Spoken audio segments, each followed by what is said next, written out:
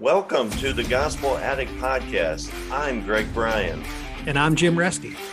We're gospel addicts because we believe the gospel of Jesus isn't just good news, it's the best news ever. We're addicted to the gospel because it doesn't just start us out in the Christian life, it is the Christian life. Join us as we look at the Bible through the lens of the gospel. Thanks so much for listening.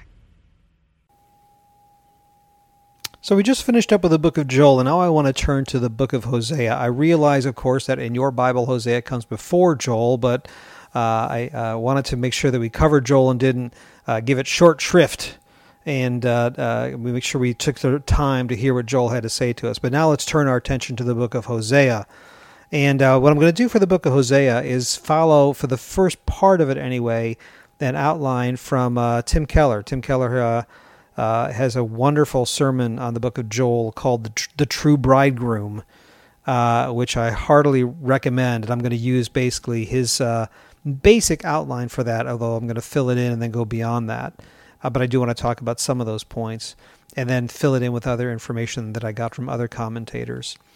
So Keller's basic outline for the first 3 chapters of Joel, which is what he had preached on, is how, first of all, our relationship with God is like a marriage. Secondly, our relationship with God is like a bad marriage. And then thirdly, how God healed his marriage and what it cost him. Now, what I want to do today is, because when Keller preached on that, he preached on chapters 1, 2, and 3, but Hosea has 14 chapters. Hosea 3 really is the main event. Hosea 3 is an incredible chapter in the Bible. And in fact, when Keller preached on this, he didn't say this, but he referred to another preacher he knew that called Hosea 3 the most significant or the most important book, the greatest chapter, I think were the words, in the entire Bible. So I want to get to chapter 3, but we're going to save chapter 3 for the end. So we'll kind of talk about chapters 1 and 2, build up to chapter 3, then kind of do a quick overview of the rest of the book, and then come back to chapter 3 at the very end. So I want to start first, before I go into Hosea, with a reading from popular culture. This is a song, and if you're, as you're listening to me, I want you to think if you can recognize what song it is. I'm not going to play the song. I'm just going to read the lyrics of the song. This is the first verse. It goes like this. Want to tell you about the girl I love. Ooh, my, she looks so fine. She's the only one that I've been dreaming of. Maybe someday she will be all mine. I want to tell her that I love her so. I thrill with her every touch. I need to tell her she's the only one I really love. So that's the first verse. And before I get to the chorus and read the chorus to you, at this point it sounds like a really nice love song. This was a blues rock song written in 1970. It just sounds like a nice song. He's talking about his love for his girl. What's wrong with that? And then you get to the chorus, and it takes a turn, a rather dark turn. It says, I got a woman, want to ball all day. I got a woman, she won't be true, no. I got a woman, stay drunk all the time. I said, I got a little woman, and she won't be true. And in case you're wondering, I actually looked it up for this talk. My preteen suspicions were confirmed that at that time, when you refer to someone who wanted to ball all day, that was a euphemism for sleeping around.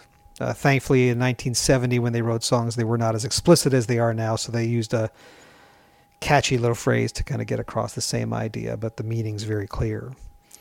So the second verse of this song, so I want to just to indulge me one more minute, goes like this. It says, on Sunday morning when we go down to church, see the men folk standing in line. They say they come to pray to the Lord, but my little girl looks so fine.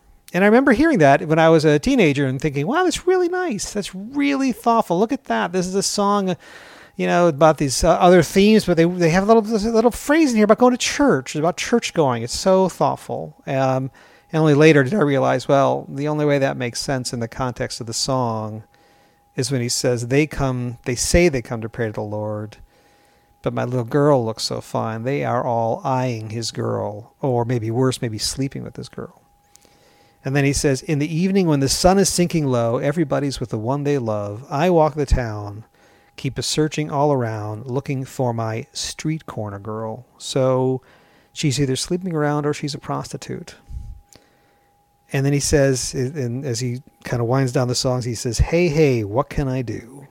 I got a woman, she won't be true. Whoa, whoa, whoa, hear what I say. I got a woman, want to ball all day. Hey, hey, what can I do? By Led Zeppelin, 1970. Now, I'm pretty sure that if you went to Led Zeppelin in 1970, or if you went to them now, if you went to Jimmy Page or Robert Plant and John Paul Jones, and if you had said, do you realize that when you wrote, hey, hey, what can I do, you were writing about and singing the book of Hosea out loud?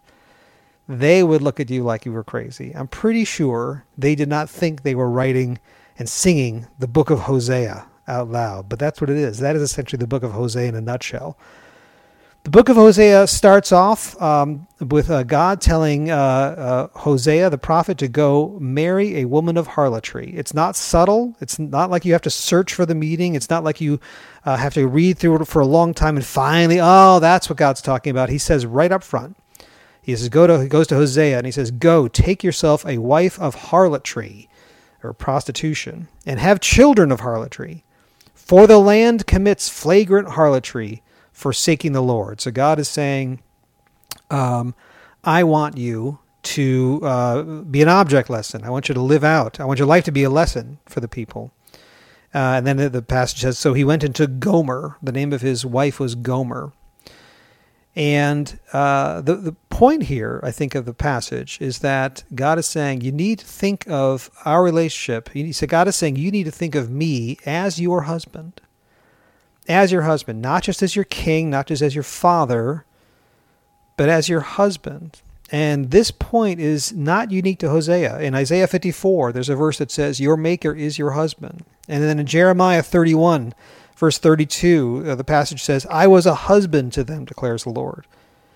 But God goes to Hosea and he says, unlike Isaiah and Jeremiah, I don't want you to just say that God is a husband to his people. I don't want you to just say those words the way Isaiah and Jeremiah did. I want you to live this. I want you to actually live it out. I want you to go marry a woman of harlotry, marry a prostitute, and live with her. And your life is going to demonstrate what that's like and what it's like for me. So, how is our relationship with God like a marriage? And these are 3 points straight from Keller's sermon. Like I always say, you're much better off actually getting that sermon, listening to that, than listening to me. But I'll summarize them here. He said, marriage must be your number one priority. You can't, if you make marriage anything but your number one priority, it falls apart. If you go to your spouse and you say, honey, I just want you to know you are easily in my top 5, easily in the top 5 of my life. First there's my job. Secondly, I got, the kids. The kids are, absolutely right up there. And then there's my hobbies. I love these things I'm involved with and great causes. But you're right up there. Lord knows you're right. If you do that, your marriage is going to fall apart. Marriage has to be your number one priority. And it's exactly the same way with our walk with the Lord. Secondly, marriage is a relationship of intimacy. Marriage is a relationship of intimacy. You can hide a lot of things about yourself from other people. You can hide your temper. You can hide your reactions. You can hide your gut. But you can't hide those things from your spouse. Your spouse sees you for who you really are. And what God is saying here is that you can't know me from afar. I don't want you to just know about me. I want you to experience me. I want a relationship of intimacy with you. That's why he's analogizing to a marriage relationship. He says, I want a relationship of intimacy with you. And then thirdly, marriage is a relationship of life-changing potency. A relationship of life-changing potency. Your spouse has a massive power to define you and redefine you. Your spouses can heal and affirm you. So if other people say you're a failure and your spouse says, no, I love what you've done, you're a success in my eyes, that has unbelievable healing power and can really transform you.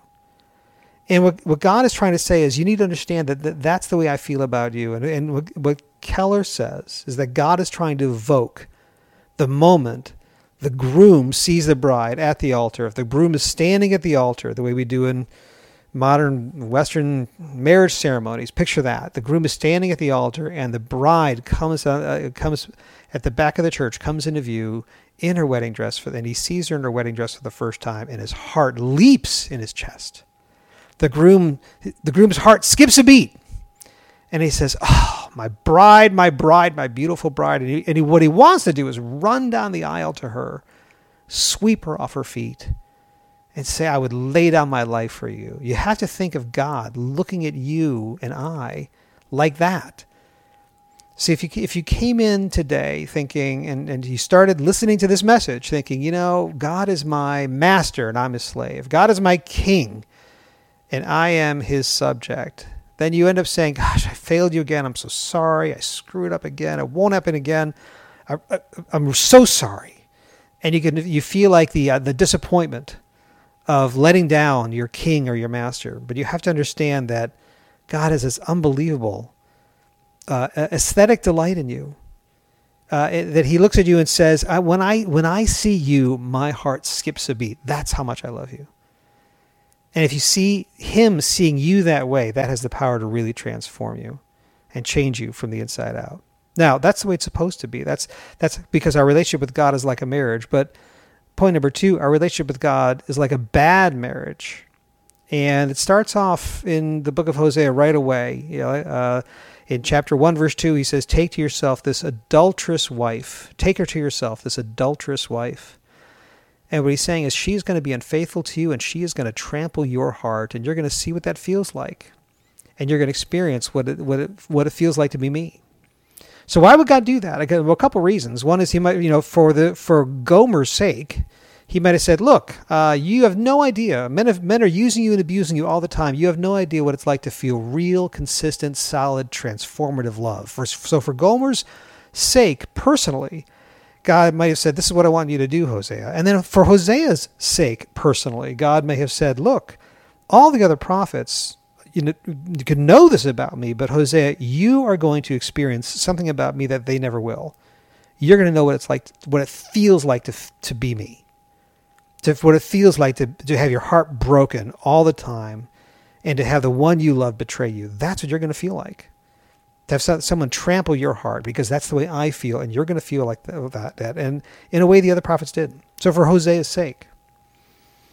So, and the two of them actually have 3 kids together, and they're named. I'll skip the first one, but the second one is called Not My Loved One. And the third one is interesting because the third one it can be interpreted a couple different ways in Hebrew, and in my translation it says, "Not my people." In the passage, God says, "Name this one not my people because these people are not my people."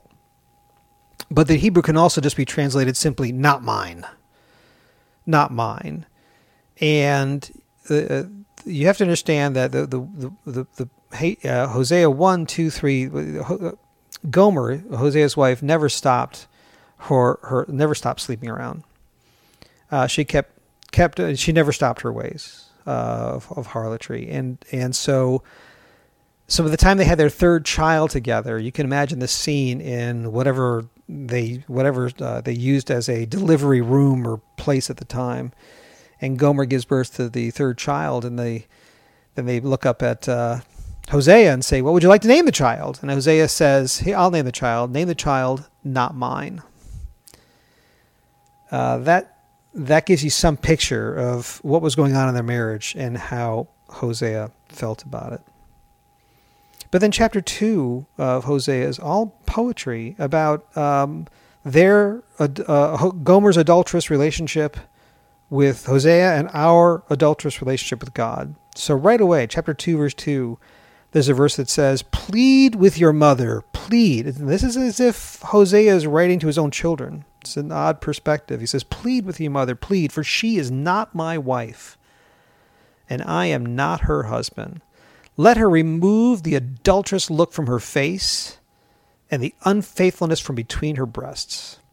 Otherwise," and listen to the lover's scorn here, the anger, "otherwise I will strip her naked and make her as bare as on the day she was born. I will make her like a desert, turn her into a parched land, and slay her with thirst."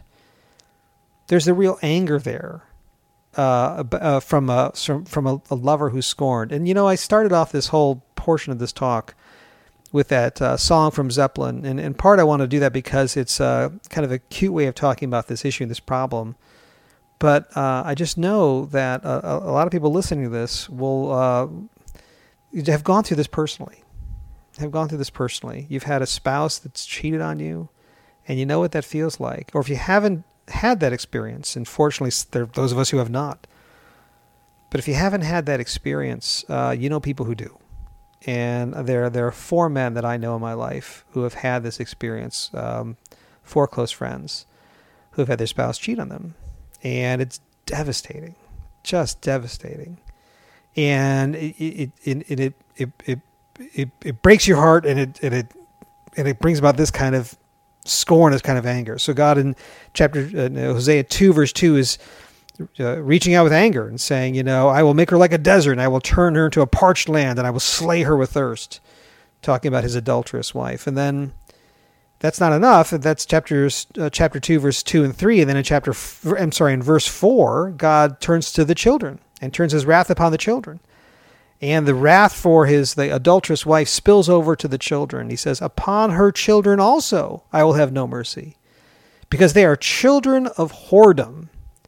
For their mother has played the whore. She who conceived them has acted shamefully. That's chapter 2, verse 3 and 4. So, by the start of chapter 3, Hosea has been sold into slavery. She's with another lover. She's with somebody else. She's not with her husband anymore, and she's up for sale. We're going to turn to that in a second. But before we get there, a couple things. Hosea is telling us that we have 2 big problems. First of all, number 1, we don't understand God. We don't understand God. And that's why God is writing the book of Isaiah. God is trying to say, put yourself in my shoes. The whole thing is about empathy. He said, I want you to feel the way I feel. I want you to understand what your sin does for me. I want you to understand the reaction I have in my heart to your sin. And we just talked about the book of Joel, and what God was saying in Joel was, I want you to understand my reaction to your sin, how that is akin to complete devastation of locusts or a military conquest of a country. And I want you to understand the reaction I have to sin, the kind of anger I have, so you understand how that's proportional to your sin problem, so you can understand how big your sin problem is. That's the book of Joel. But here in Hosea it says, I want you to understand the other reaction I have, another reaction that I have to your sin, and it breaks my heart. And that's the point. Sin is not just breaking God's law, it's breaking God's heart. And if you think of God purely as a king or as a master, you think, well, my sin makes him angry. If you think of God as a teacher, you think, oh, it makes him irritated. Just like when I broke the rules in school, the teacher got irritated by it. And you think that's your image of God getting, there you go again. He's irritated with our sin.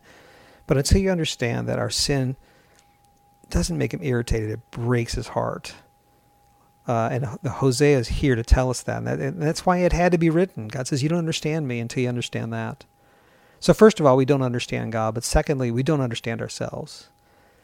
There's a theological controversy that I kind of skipped over when I first started talking about Gomer. And that is that some of the commentators say, I know it says, take her to yourself, this adulterous wife, but the commentators say, I'm sure she was pure as the driven snow on the day they got married. Because if not, then it's almost like God was commanding Hosea to go into a sinful relationship, and surely God would not have meant to do that. And so therefore, I know it says, take her to yourself, this adulterous wife, but that can't be what it means. So therefore, she must have been pure and faithful to him on the day they got married, and later went astray, because it's a book of prophecies. Those passages are prophetic passages talking about the way she was going to be. And I think if you understand that, first of all, you make an error saying somehow that it's sin to marry a sinner. And it's not sin. There's nowhere it says it's sin to marry a sinner. Otherwise, none of us would ever get married. Right? So that can't be what it means. But secondly, if you take that interpretation of Gomer, it guts the whole meaning of the book of Hosea. What God is saying is, you were not pure as the driven snow when I met you, and then later went astray. It's Romans 5:8. God demonstrates his love for us in this, in that while we were yet sinners, Christ died for us. God says, you were dead in your transgressions and sins. You weren't attractive and pure and clean, and I met you, and that's what attracted me. You were adulterous. You had a wicked heart from the very start. I knew that about you. I knew all about you, and yet I loved you anyway. That's what Hosea is teaching us.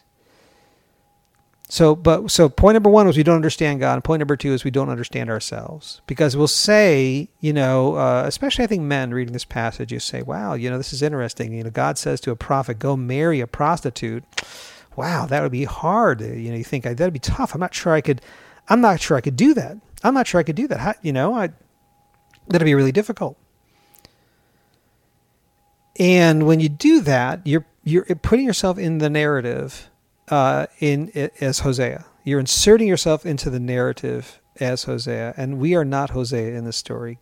God is Hosea in this story. We are Gomer. We are the unfaithful one. We're the faithless one that gave God no reason to love us, and yet God loved us anyway. We are Gomer. And you have to understand Gomer. I mean, Gomer is like the complete picture of sexual addiction. And all our sin is like addiction. It comes out in Jeremiah, where Jeremiah talks about the people and how they love foreign gods. And they at one point in the book of Jeremiah, the people say, it's no use. It's no use. I love foreign gods. I can't stop. It's no use. And that's the language of addiction. That's people saying, I can't, I know I shouldn't. I know I should quit this thing. I just can't.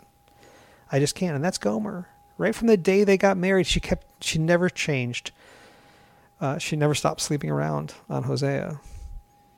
And that's us. So there's a message in there for us too. God's saying you have to understand how bad your sin problem is. We're constantly giving ourselves to other gods. We're always going to other gods and thinking, I know, yes. Even as Christians, we say, yes, Lord, I know. Yeah, you love me, and I love you, and I'm saved, and I'm going to be in eternity with you. But there's this other thing, and if I could only have this other thing, then my life will be complete. We're constantly giving ourselves to other gods. The thing is, all our other lovers say, give yourself to me. Climb the ladder up to me, and I will reward you. And for a time, that can happen. They can reward you. But there's only one God who says, I gave myself for you. I climbed down the ladder for you. Every other God that we give ourselves to says, kill yourself for me.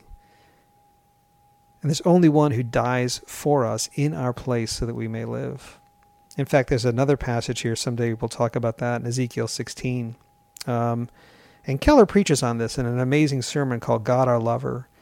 And there's a passage there in the verse that says, all these other gods you give yourself to, at some point they will turn and hack you to pieces.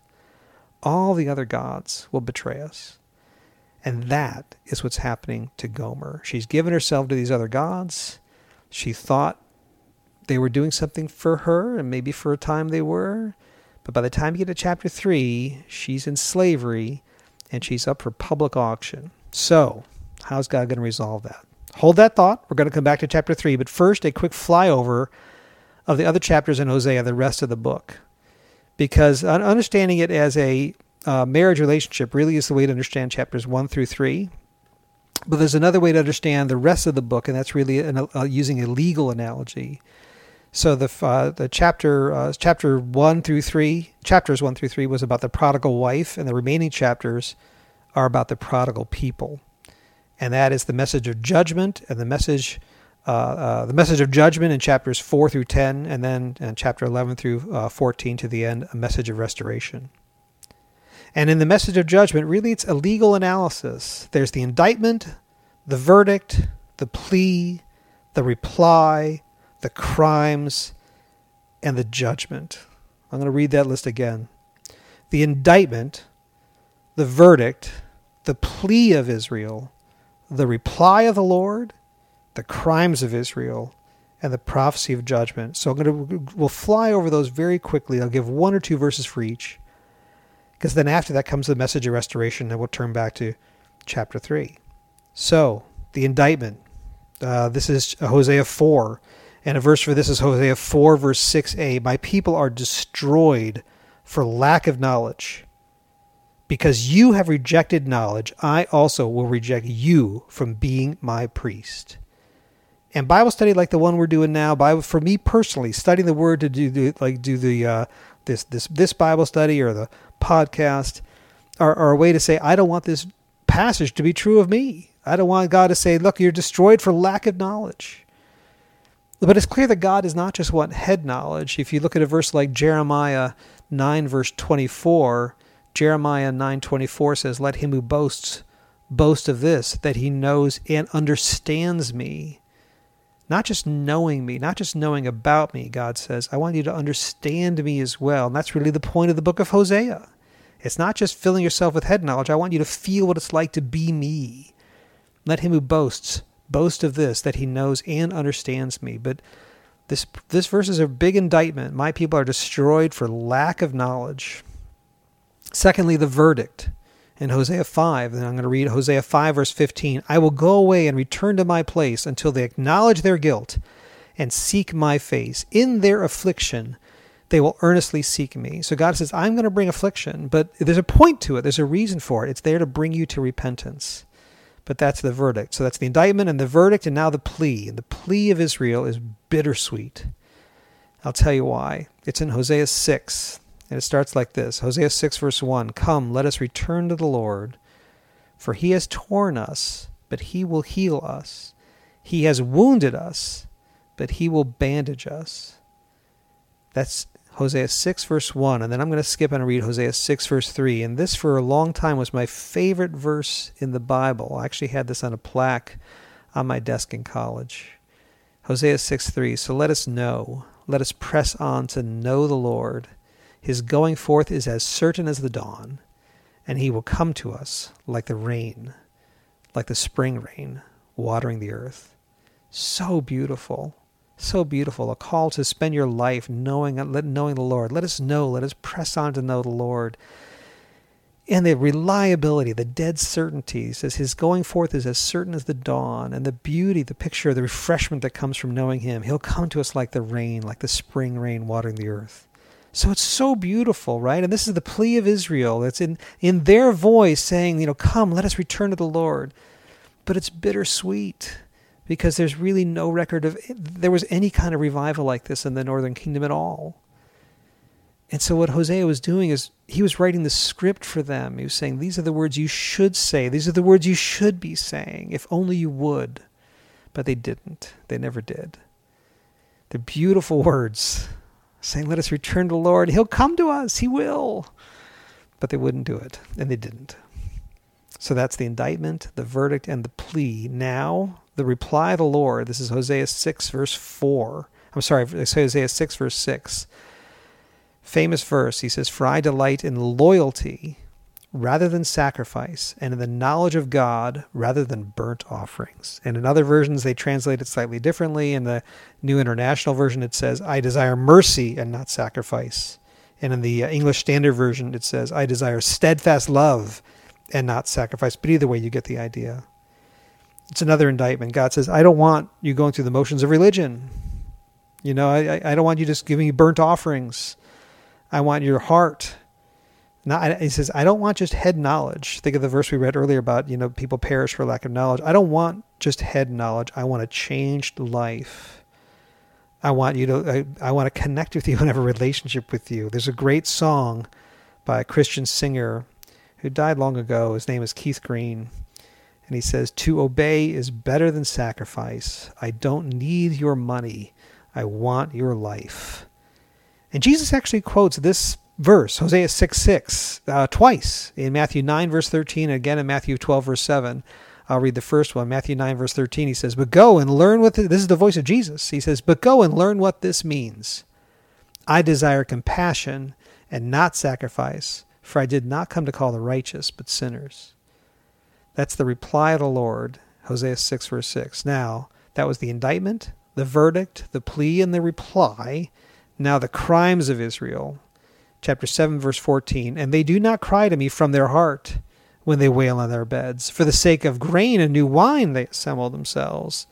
They turn away from me. what God is saying is, these people honor me with their lips, but their heart is far from me. He said, you're crying to me, but you're not crying to me because you're really genuinely sorry or because you want a relationship with me. You're crying because you don't have prosperity. You're crying because you're uncomfortable. You're crying because of your circumstance.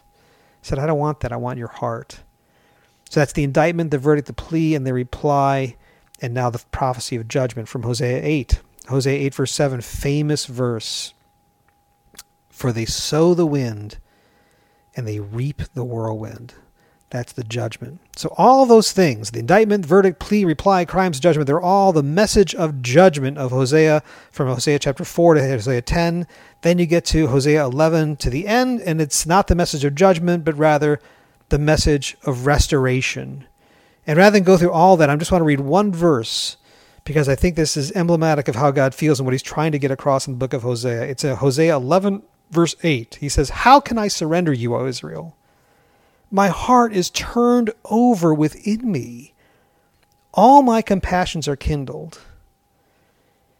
See, what he's saying is, you are tearing me apart.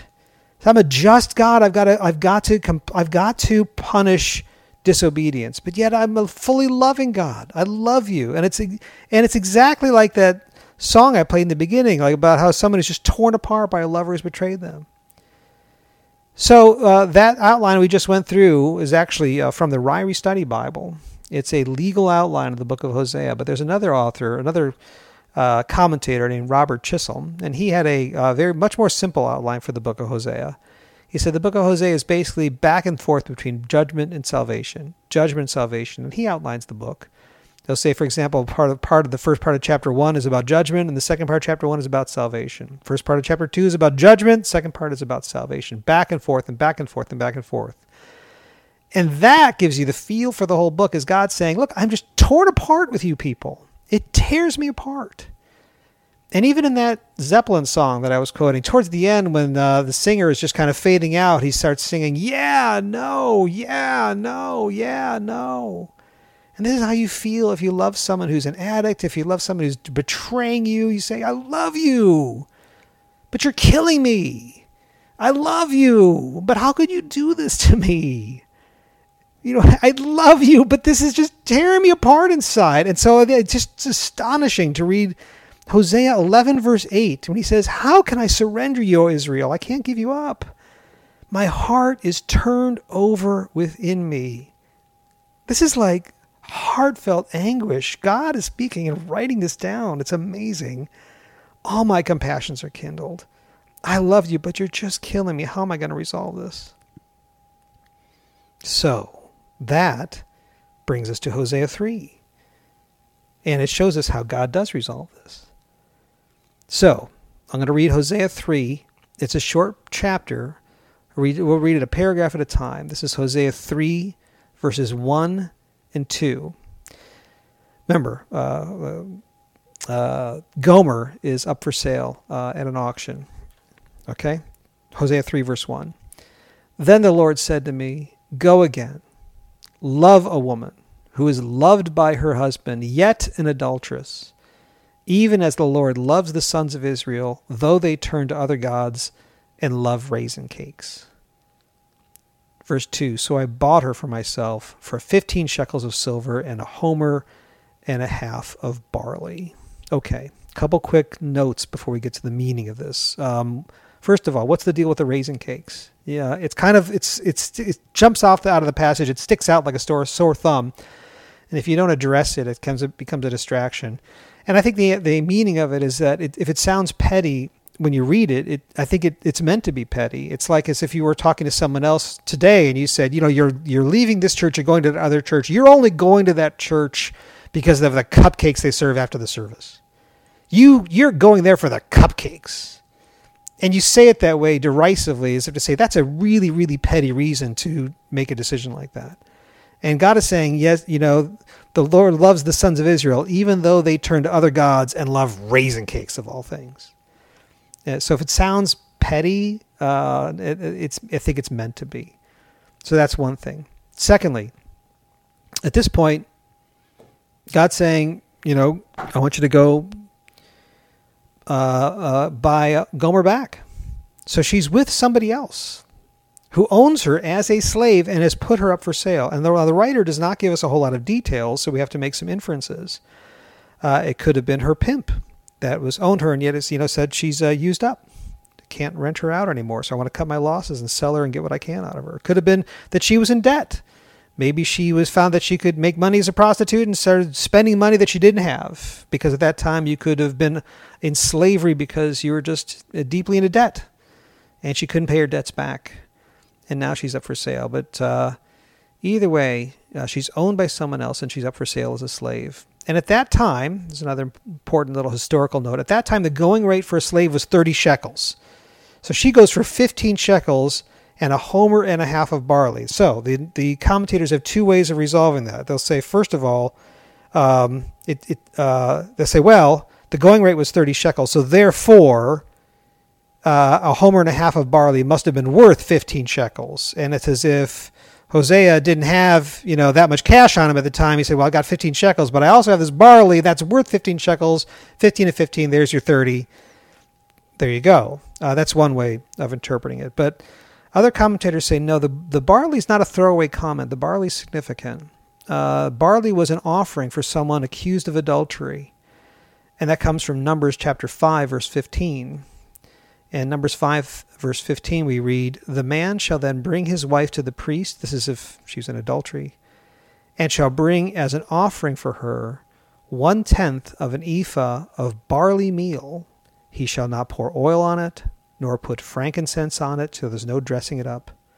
For it is a grain offering of jealousy, a grain offering of memorial, a reminder of iniquity. So the barley is not just making up the 15 shekels he didn't have in his pocket, and it's not just a throwaway comment, it's meaningful. It's there because it's an offering for adultery. Now, when Keller preached on this, he paints a great word picture, and I'm going to take it and kind of run with it. He says, if you think about the way this culture would have worked at the time, from what we know, an auction like this would have taken place in the town square. So it was a very public auction, and to get a slave like this, she would have been stripped naked, because if you're bidding on her, you have to know what you're getting. And so if she's in that situation, and remember, we are Gomer in the story, right? So think of yourself that way. What would you do if you're like, I'm in the public square and I'm stripped naked? You're going to clench your eyes close as tightly as you can, because it's the only dignity you have left. And you say, okay, brace yourself, because now you're going to find out what you're really worth. So she would have been standing there in the public square, naked and ashamed, eyes closed, and she would have heard voices. For her, 2 shekels, 3. And then somewhere in the bidding, she would have had to have heard another voice calling out 10 shekels. And she would have said, wait a second, I know that voice. That voice is my husband. What is he doing here? After everything I've put him through, what is my husband doing in the bidding? And you have to think that when Hosea comes to the public square and he's bidding for her, these are not big cities. You remember, these are fairly small towns. He's probably bidding against guys that have slept with his wife. And they would have looked at him and said, you? What are you doing here? What kind of humiliation? What are you doing here? 11 shekels. And Hosea would have looked at him and said, I know. Make it 12. And they would have said, you are some kind of idiot to still be loving her like this. I don't get it. 15 shekels, but that's it. That's all she's worth, not a penny more. And Hosea would have said, okay, 15 shekels, I'll match your 15. And I'll throw in some barley. And this is pure speculation on my part, okay? Not pure speculation. You could hear the auctioneer running the auction saying, barley? We don't really take barley around here. And Hosea is saying, yeah, I know, but I've got my reasons. Sold to the man with 15 shekels and some barley. And then in the next verse, he gets a chance to talk to her. But before he walks up and talks to her, he would have walked up to her, having won the bidding, taken off his cloak, wrapped it around her immediately to cover her shame, and then been face to face with her and had a chance to speak with her. And maybe he hadn't seen her in years. Maybe he had a chance to talk to her in years. And so what do you think he says the first chance he has to speak to her? What does he say? Does he say, Gomer, you're mine now. I bought you. I own you. Now you're gonna pay. Is that what he says? Does he say, for everything you dragged my heart through, do you know you're going to stand here and listen, and you're going to feel what I feel. You're going to feel my wrath and my fury. You're going to pay. I want you to know what it's like. Does he do that? Hosea 3, verse 3, he speaks to Gomer. Hosea speaks to Gomer, and he says, then I said to her, you shall stay with me for many days. You shall not play the harlot, nor shall you have a man, so I will also be with you. And the commentators say what he's doing there is he's speaking to her with words of restoration. He says, I want you back. You're going to have to change. You're going to have to change. But I want you back. And part of the interpretation of that, the part of the reason the commentators say that is the beginning of Hosea 3. And the Lord says, when God gives him the command to go to the public square, he does not say, go down to the public square and buy back Gomer as your slave. The command the Lord gives to him at the beginning of chapter 3, he says, then the Lord said to me, go again, love a woman. Go and love her again. So when he had a chance to say to her face to face there for the first time, one-on-one, he says, you're going to stay with me. I want to build a home with you again. I don't want you as a slave. I want you as my wife. And it evokes a memory of the prodigal son, when the prodigal son is running back in Luke 15, running back to who's gone astray, the younger brother who's gone astray. And he's running back to the father, and he's practicing his speech, and he says, I'm not worthy to be your son. I'm just going to be your slave. And finally he gets in front of his father, and the father runs down the road and kisses him. And kissed him. And the son delivers a speech. He said, Father, I've really screwed up. I've really messed up. I'm not worthy to be called your son. I just want to be your slave. And the father says, no, I don't want a master-slave relationship with you. I want a father-son relationship with you.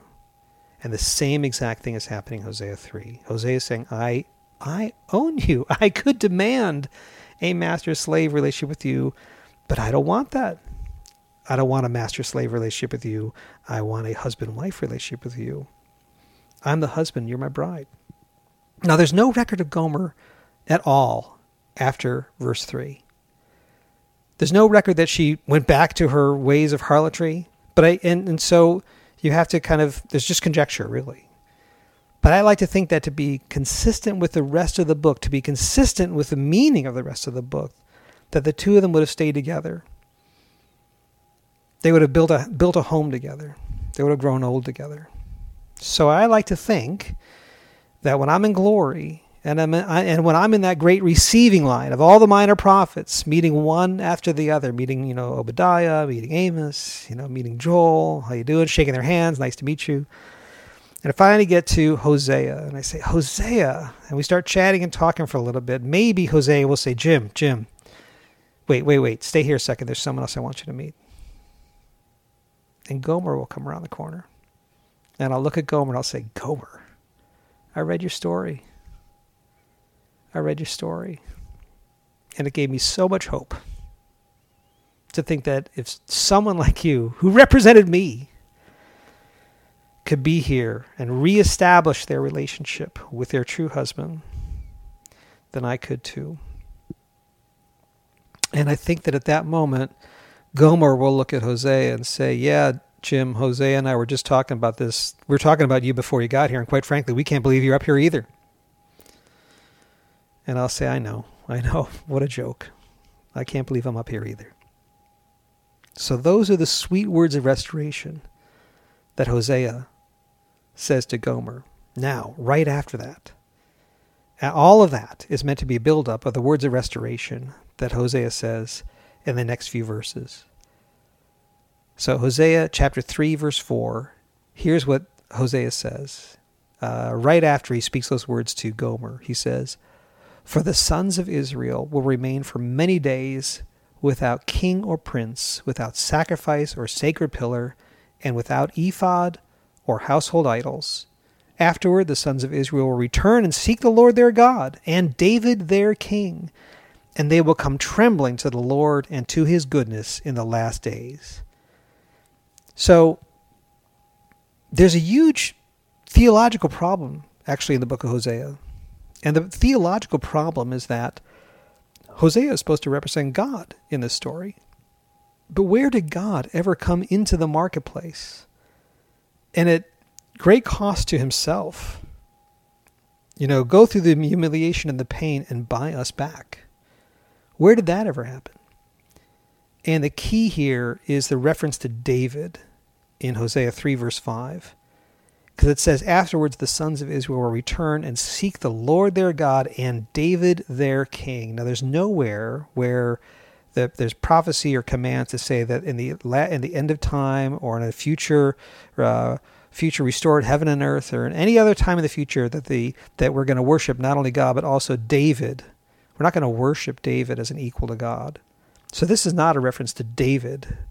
This is rather a reference to someone who was to come, the son of David, who was going to sit on that throne.